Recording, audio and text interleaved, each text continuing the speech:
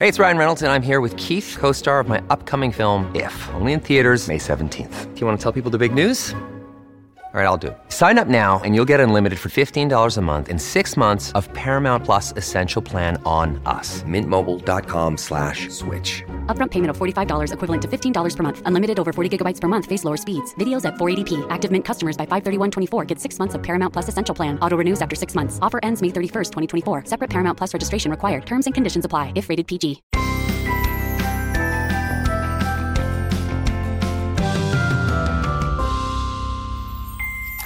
Hello and welcome to Bites of Health, where we hope to take a bite out of your parent worries each day with sound advice and guidance. Every morning, we'll answer a commonly asked question that pediatricians regularly receive in 5 minutes or less. I'm Dr. Jess Steyer, a public health scientist, and today I'm joined by a guest pediatric bestie, Dr. E. Tay, a pediatric emergency medicine physician in New York City.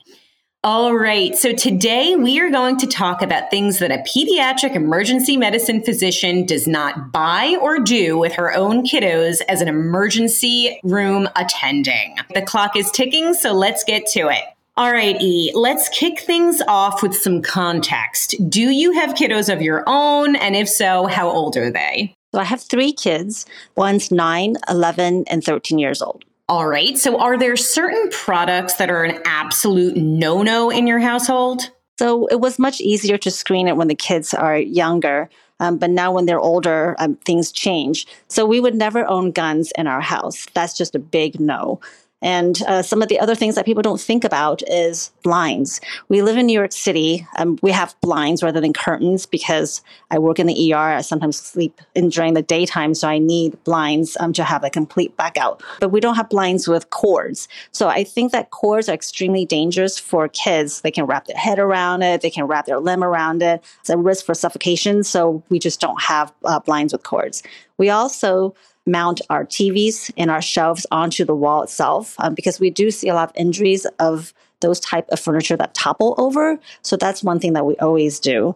And we always have our kids wear a helmet if they're in some sort of a wheeled vehicle. All right. Wow. You're describing things that are obviously parents' worst nightmare. And I can't imagine the things that you've seen in the ERs. That's really impactful. E, are there certain activities that you would make sure your kids avoid? So I would never, ever have my kids go on the trampoline park. It looks fun and all, but once the trampoline park starts around the surrounding orthopedic clinics, they gain their own business. You see a lot of broken limbs. You're just not safe in that area, in my opinion. Oftentimes when you have a little kid's jumping right next to a large child, then the large child will fall into the little kid. I just don't think it's a safe environment. And I would also not have my kids go on an ATV.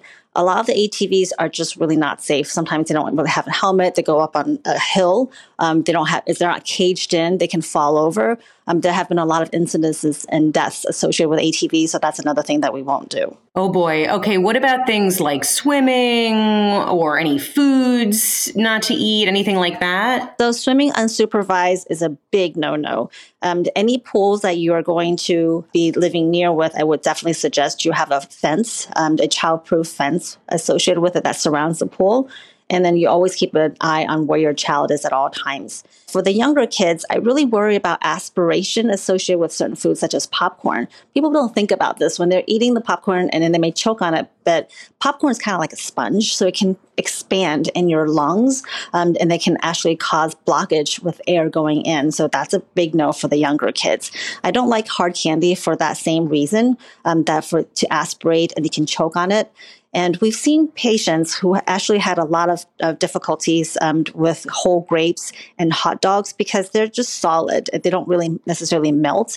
So I find that to be extremely dangerous if you don't cut it up for the younger kids. Interesting. So let's talk about the flip side. Are there certain items that are an absolute must? And you've already talked about a few of these things, but probably worth reiterating. Yes. So we talked about the helmets. All the kids wear a helmet, and we talked about the fencing around the pools. I want to reiterate that. any body of water, even if you can stand up on that pond or that lake, I would suggest also wearing a life jacket if you're going to be near any part of water, only because you just don't know everybody's swimming abilities. And so it's really smart to have a life jacket if you're going to be on a boat, if you're going to go sailing, and if you're just not sure of your swimming ability. Seatbelt is always a must. Definitely wear a seatbelt because we know that it saves lives.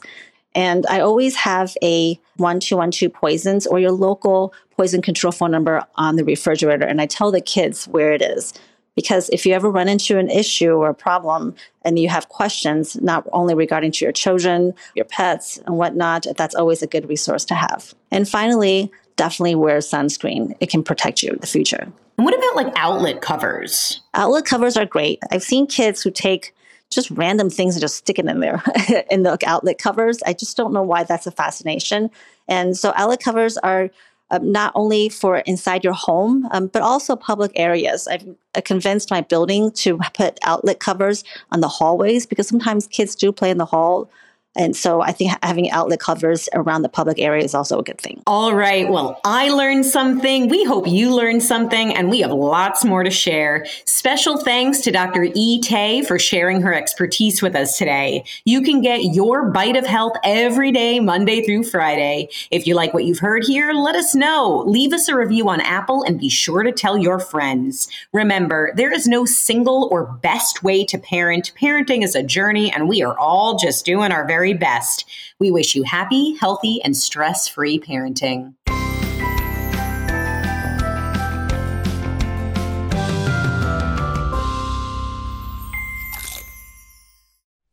If you like this podcast, can we recommend another one? It's called Big Picture Science. You can hear it wherever you get your podcasts, and its name tells part of the story.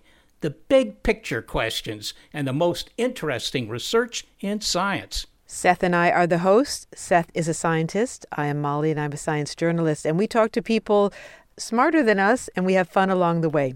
The show is called Big Picture Science, and as Seth said, you can hear it wherever you get your podcasts.